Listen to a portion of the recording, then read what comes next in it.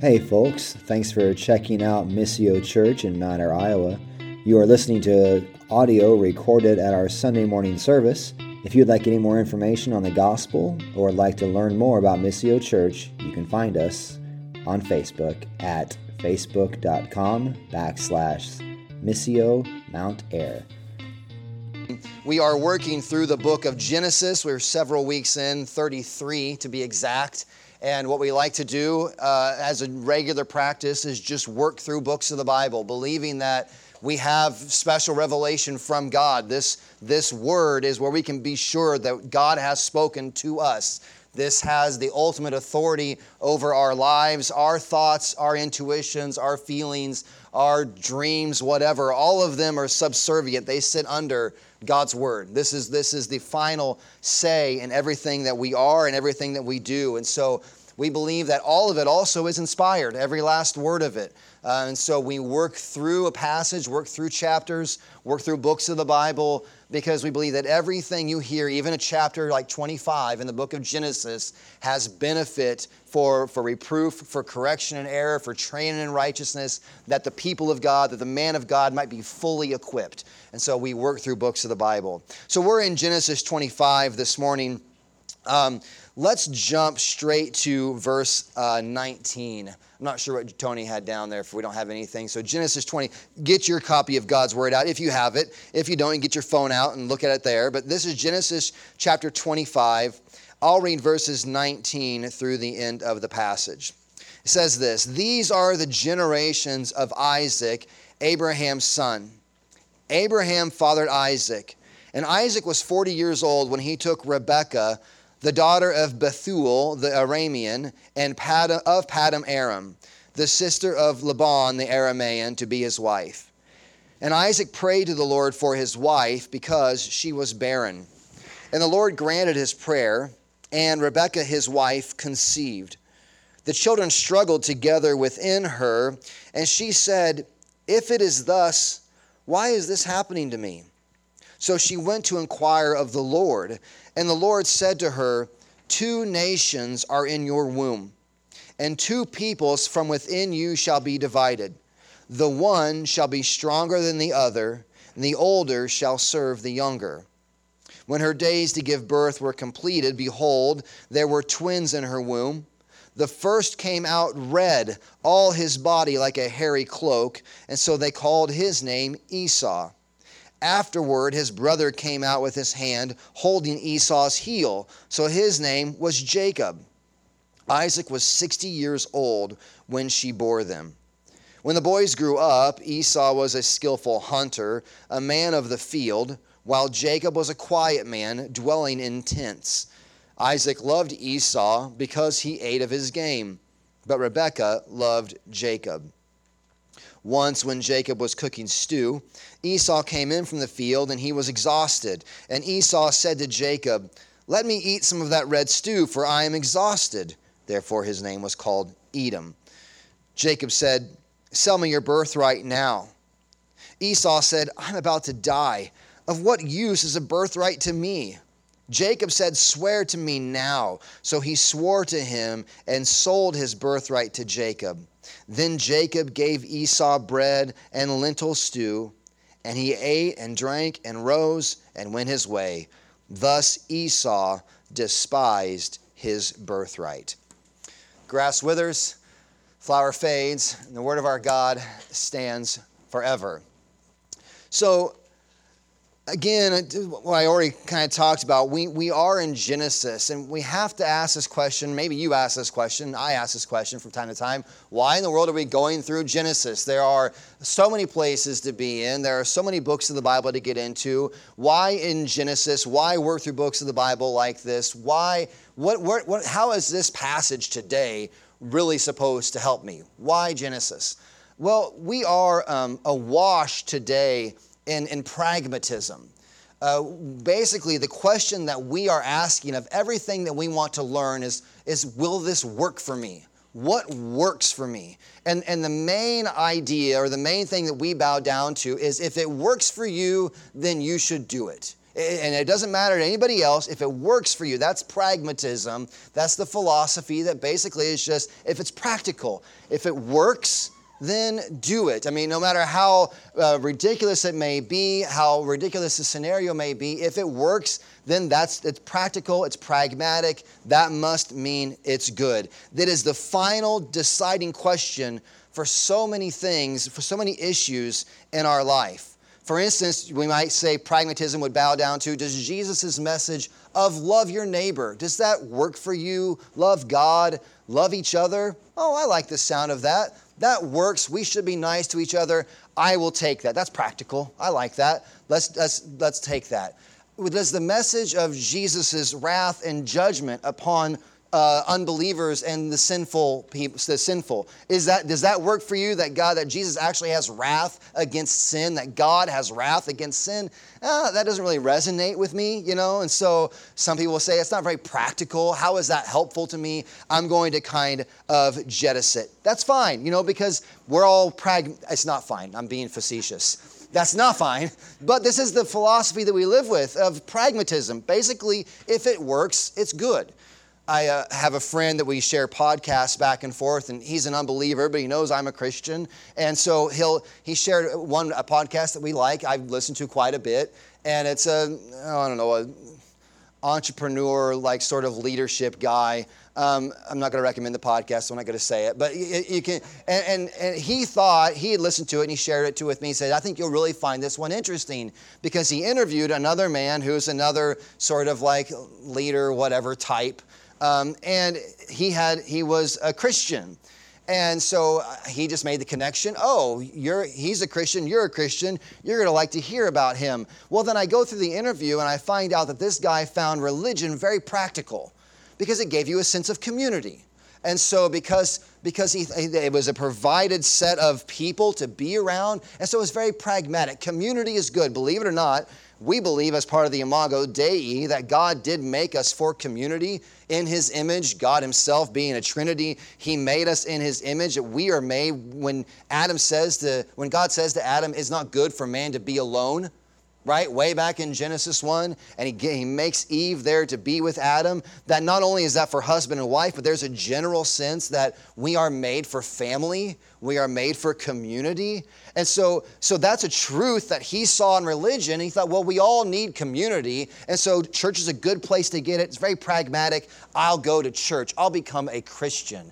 And then a lot of them, the mindsets of like, knowing that life goes up and down. Well, Christianity has a 2,000-year-old tradition, and you go further into the Old Testament all the way to Genesis. Christianity has very firm foundations. They're ancient. That you're not just kind of going with the winds of change. You're founded on something really ancient. People have been doing this for a long time. So he found it very practical. And I find it disgusting. Because Christianity is not about being pragmatic. Like, if this works for you, then we're glad you're here. And if it doesn't, then, the pragmatism, the practical question is not the question that we're asking. The question we are asking that is of primary importance is this true? Is this real? Did God make the heavens and the earth? Did God set all of this in motion? And is God working all of these things towards their appointed end? Did God put on flesh, come to earth as a man, live the righteous life that everyone was commanded to live, but we all failed to do? Did God put on flesh and then take the form of a servant, suffer on a cross for the sins of mankind so that everyone who trusted in Him could be forgiven of their sin, made righteous in God's sight, reconciled to Him, given eternal life? Did that God then raise from the dead in proof of the truth of what He claimed? These are the important, we believe Christianity, and what we want to create here at Missio is not a church that just works for you, but a church that proclaims the truth. That's what we're grounded upon. It's not just, do I find this with enough self-help, pragmatic steps for me right now? Is this true? Because there is a firm belief that what is actually most pragmatic, what is actually most practical for you in the real sense, in the long term, is the truth. is who God really is what Jesus is actually doing, is how God is going to wrap this whole thing up. The question we've got to deal with is what is true. And so there's a major rewiring that must happen in our brains. There's a major rewiring that must happen in our hearts and our minds as we come to Jesus. We are not naturally centered around our Creator and Lord. We read Genesis as we go through it, right? We have creation. It's wonderful. God makes Adam. God makes Eve. There's all the animals around. He says it's very good. But that is not the end of the story, right? We go to Genesis 3 and we read about the fall of man. And mankind has been plunged into sin and rebellion. And that now, as a result of that fall, and you can kind of make sense when you look around, everyone is bent towards their own destruction, really, and rebellion, running away from God. And the only service given to God really is one that we think will help ourselves in our natural state. We might give God lip service if we think that ultimately He'll do what we want Him to do. We're very pragmatic. So we have to have our brains rewired.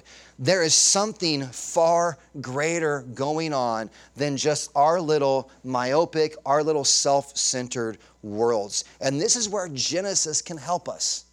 It's going to force us to take our eyes off of our immediate lives, off of our immediate problems, off of our immediate needs, to see there is something far grander going on in the world than just your story.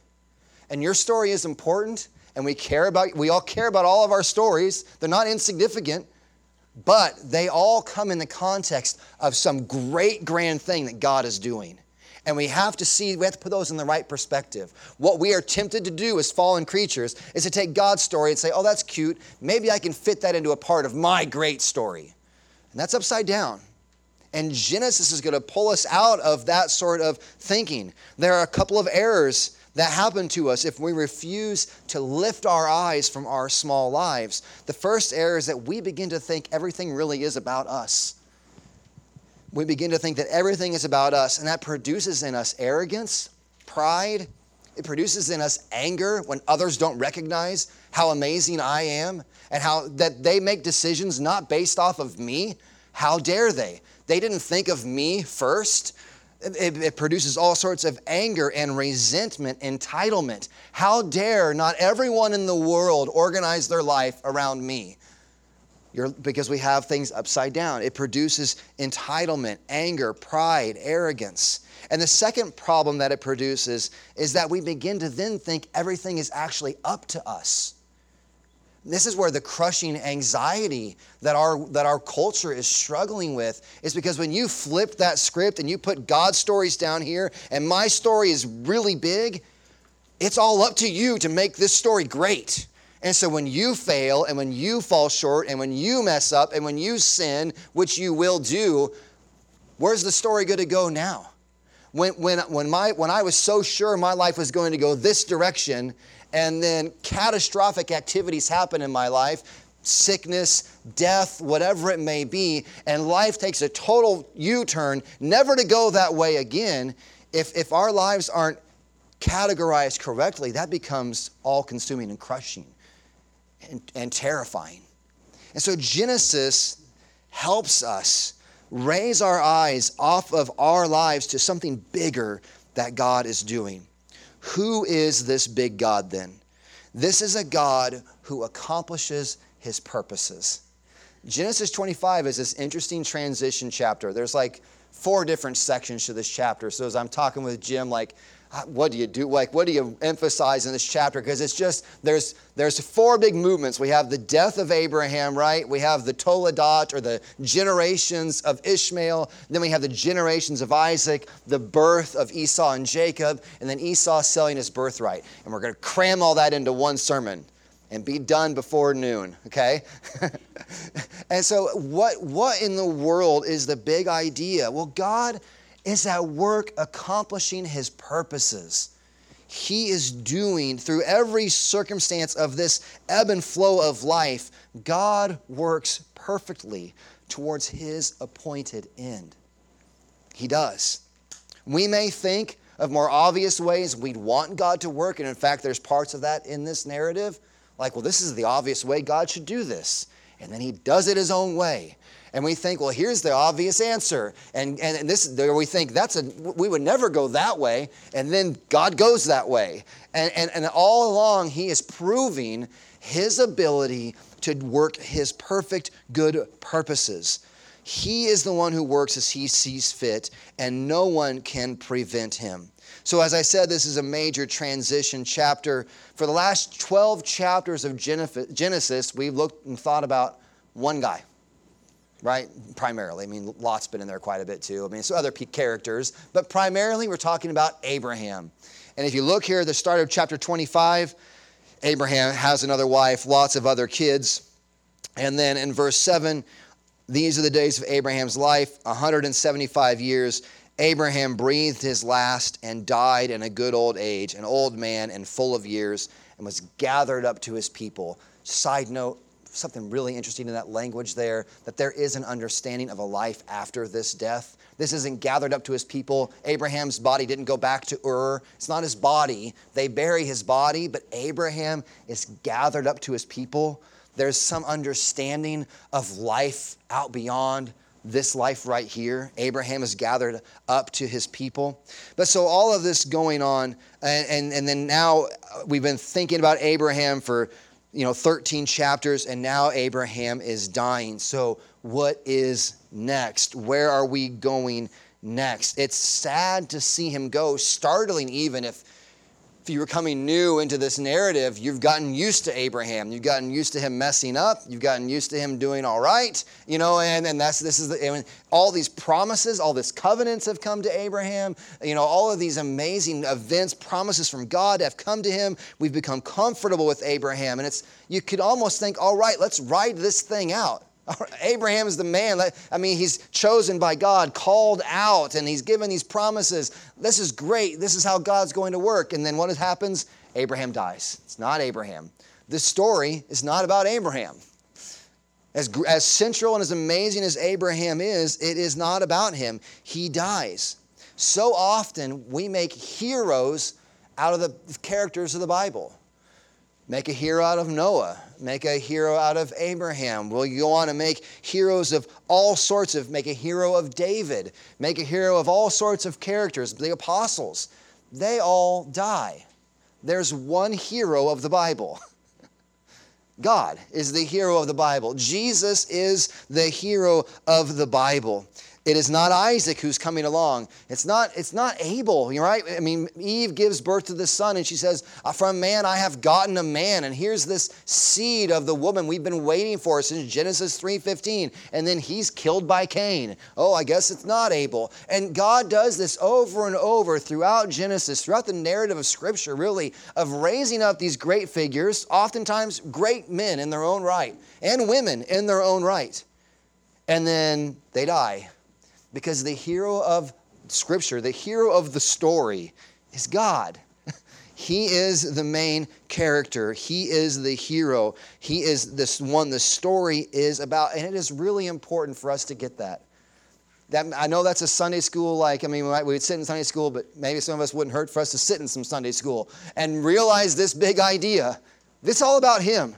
He's the main character. He's the hero. He's the one who works his purposes, and we live in his world. It's his world, and we're just living in it. That's the reality of Scripture. So as we look at the text, and there's a pretty obvious organization. We won't go through all of it, but if you have a copy out here, you can just see Abraham dies, and then there's this verse 12, this interesting, these are the generations of Ishmael. We see in verse 11 that God specifically chooses Isaac. Even though there is Ishmael, and even though we find out from this other wife, Keturah, there are lots of other sons of Abraham, Isaac is the one through whom the promise goes. It's reduced down to an individual. That's interesting. We'll want to mark that, think about that. God's promises flowing down through an individual. It goes down to Isaac. It goes down to Jacob. It goes down to Judah. It goes down, and it gets narrowed down. It's always kind of coming back to a central figure until finally it all culminates into, since we're pretending we're in Sunday school, it culminates into what's always a good answer at Sunday school? Jesus. It culminates into one figure, Jesus, through whom all the blessings flow into the world. So that's really interesting, going down to this one individual.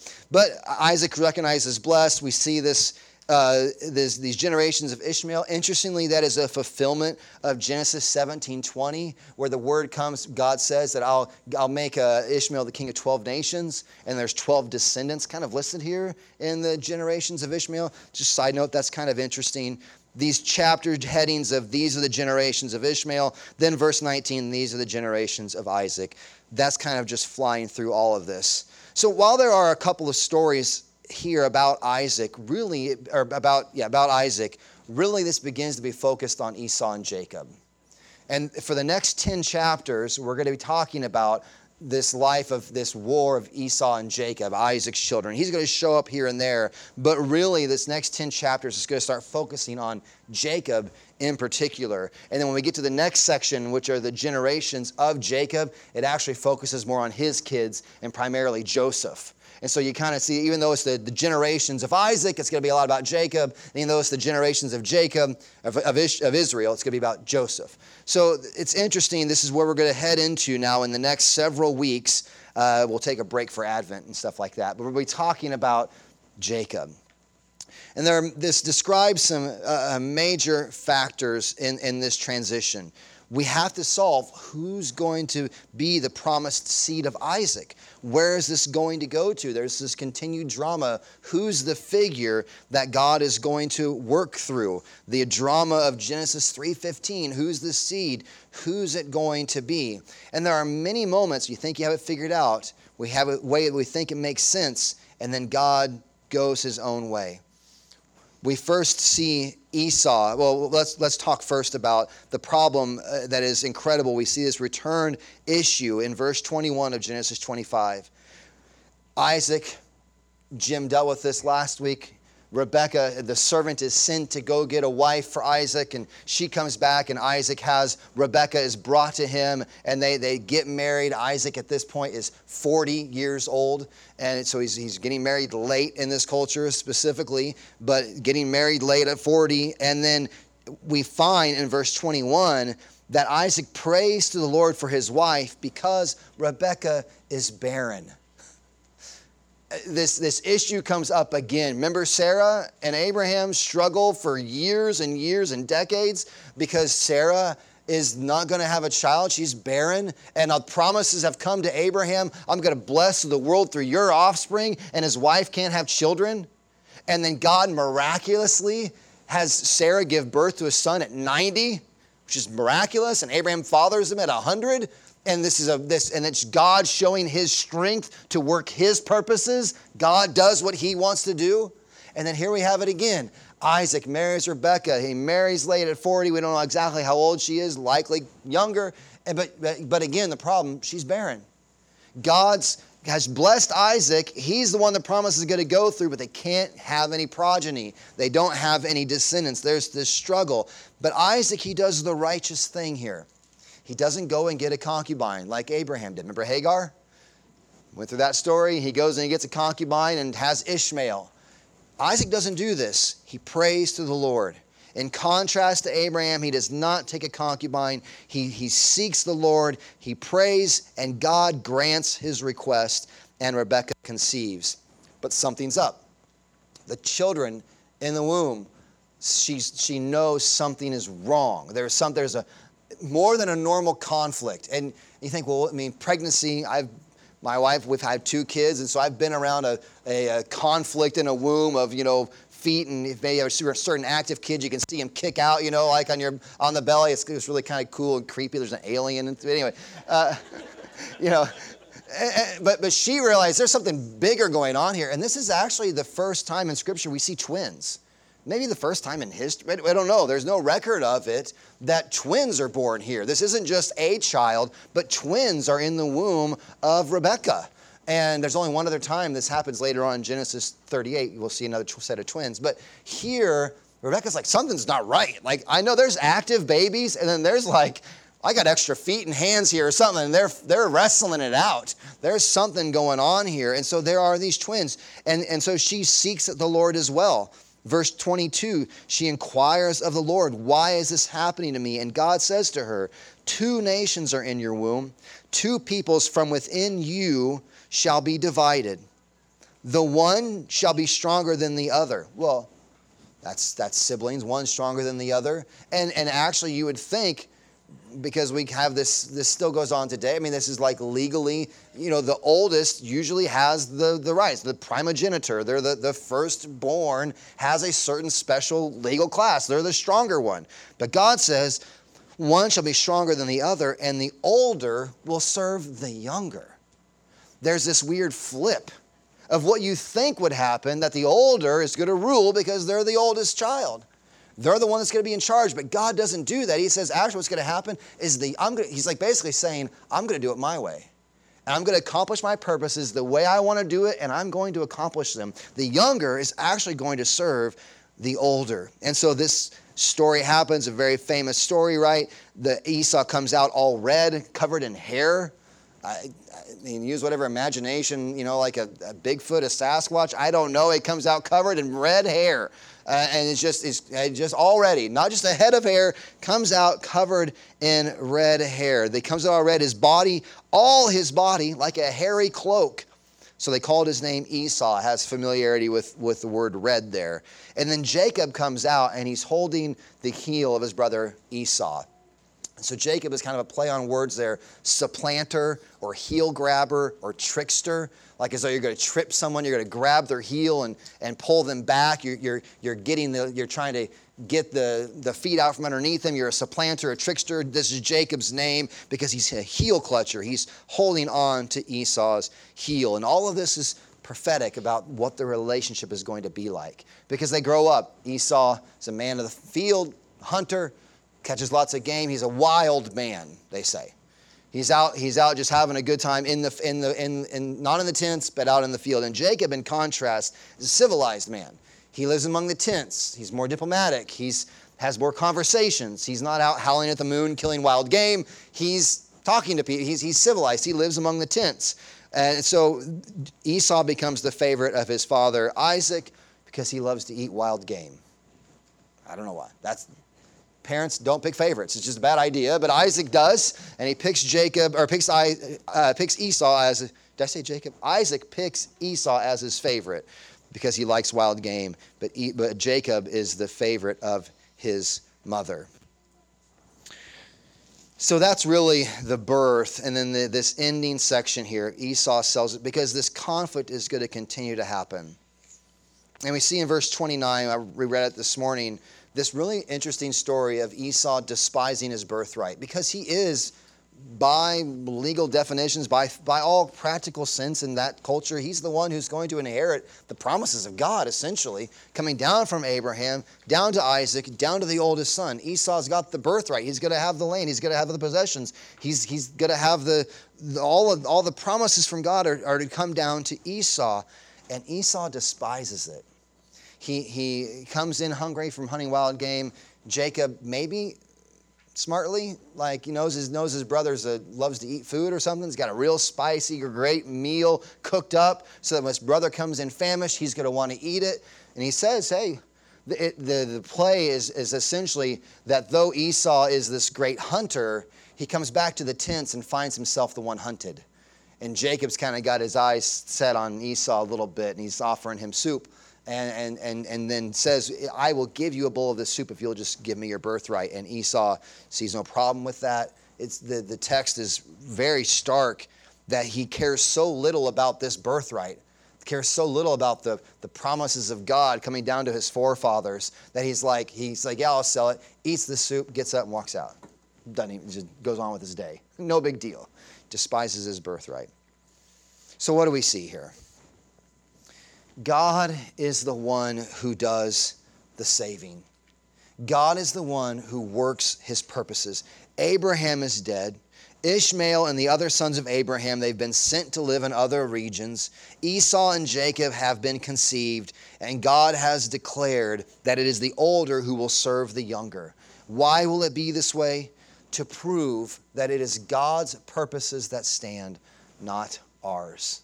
So flip with me to Romans chapter 9. We're going to go a few other places. We got time this morning.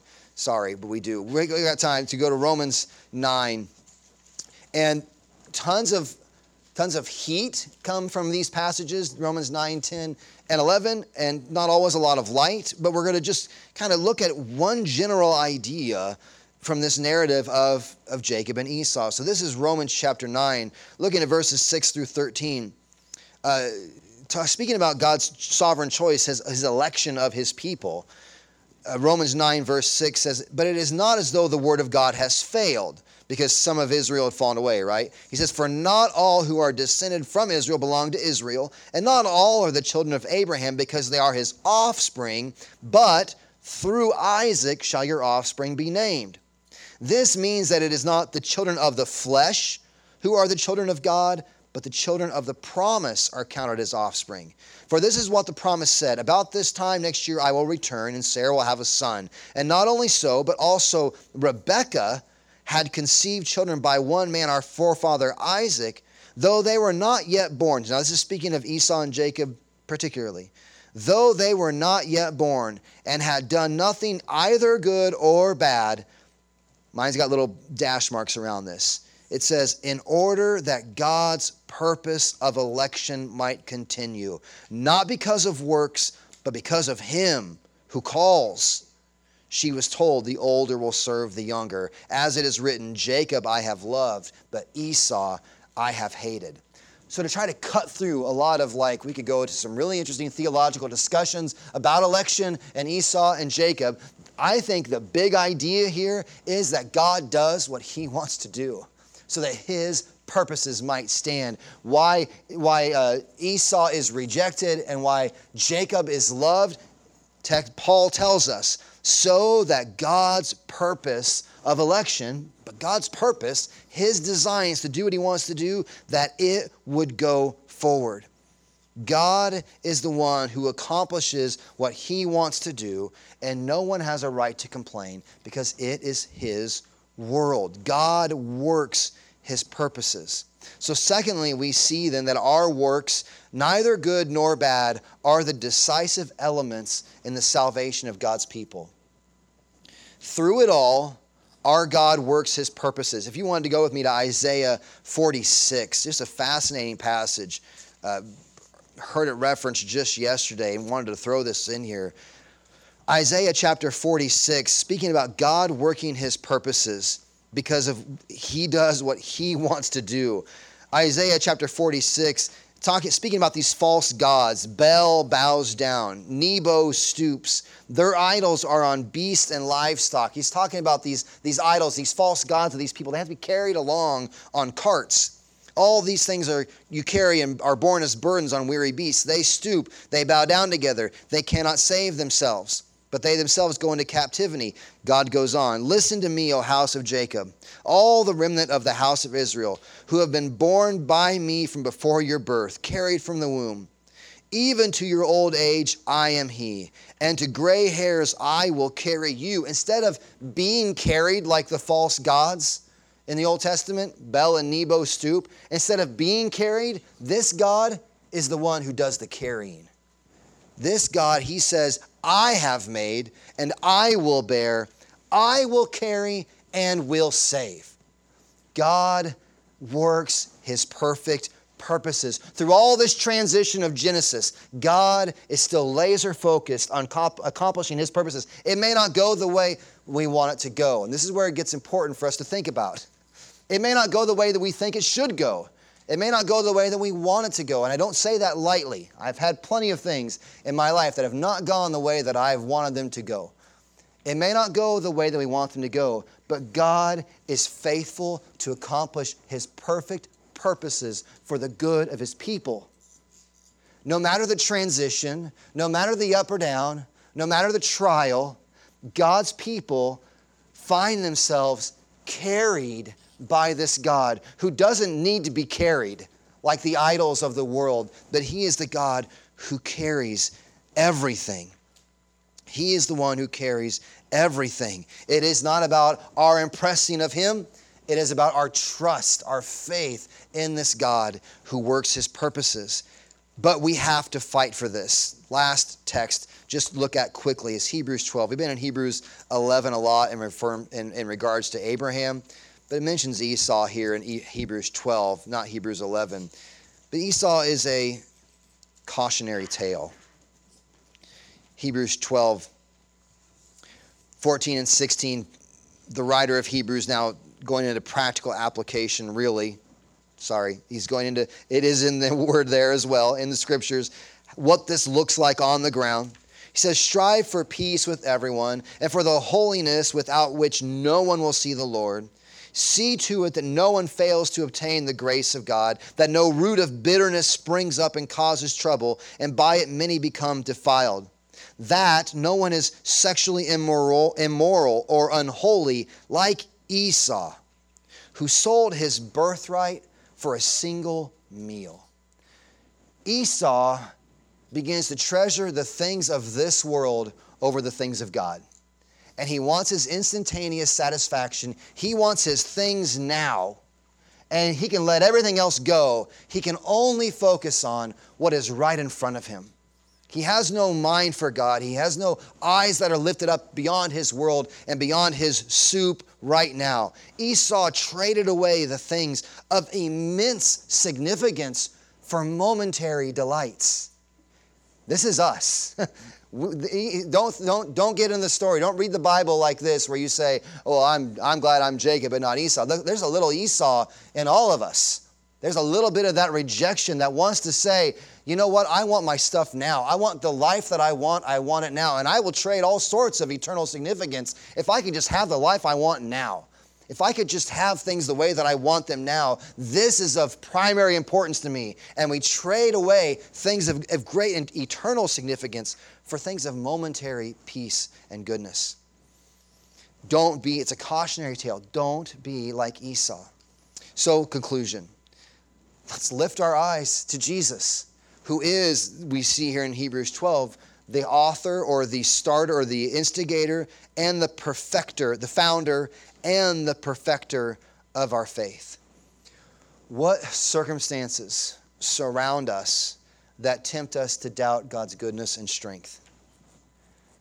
What transitions are we going through that tempt us to doubt that God works His purposes for His people? Trust Him. He will work His good purposes for His people. And again, I've said this a lot. This is huge, though. It's easily said, and yet we will spend the rest of our lifetimes drilling this down deeper and deeper as Christians into who we are, that we can trust this God. That no matter what circumstances, what transitions, what difficulties, what sorrows, what joys come our way in this life, we can trust Him. When the world around you points a different way, God is trustworthy. When your plans blow apart, God is trustworthy. When the world rejects you, God is trustworthy. When the diagnosis goes against you, God is trustworthy. When you disappoint yourself, God is trustworthy. God is trustworthy. We ought to trust Him. We ought to doubt our interpretation of the events around us. We cannot trust our wants and wishes as the perfect fulfillment of what God would have for us, as though we are the ultimate arbitrator of what is good and perfect for us. That is worldly folly. Fight it. Scripture tells us that godliness with contentment is great gain. We ought to not long and labor for the things of this world, but for Christ and His kingdom. So trust Him. Doubt your own interpretation and labor to love God and your neighbor as you honor God and wait for Him. This God who is truth, not just practically applicable, but this God who is real and true is at work fulfilling all the promises for His people. All who are trusting in Him, turning from their sin and their rebellion and seeking by the Spirit to live as He wills, not as their flesh wills, but as He wills, not a one of them will be disappointed on that great and final day when He returns. One day He will finally and fully bring about all His good purposes, and none who are His will be disappointed on that day. Let's pray. Father, help us to trust You. Give us eyes to see You are the God who works perfectly His purposes. We can look at this event thousands of years before Jesus And yet here you are, so many shades of what you are ultimately going to do in sending your Son to rescue your people from their sins. That God, you are a God who is working your perfect purposes. And though life involves lots of transition, death, sorrow, trials, confusion, all sorts of difficulty, times of great joy, times of great success as well, all these ups and downs, ultimately, God, may we be a people who rest our souls, who rest our hearts, who rest our lives, not in our ability to perform our will, but in your ability to work your perfect purposes for the good of your people. And though we may not understand them all today, we know the day is coming when all will be revealed, when you will return, we will see you face to face, know you as we are known, and rejoice and lack all disappointment in the God who has saved us, made us his own, worked his purposes for our good and his glory. We pray these things in Jesus' name. Amen.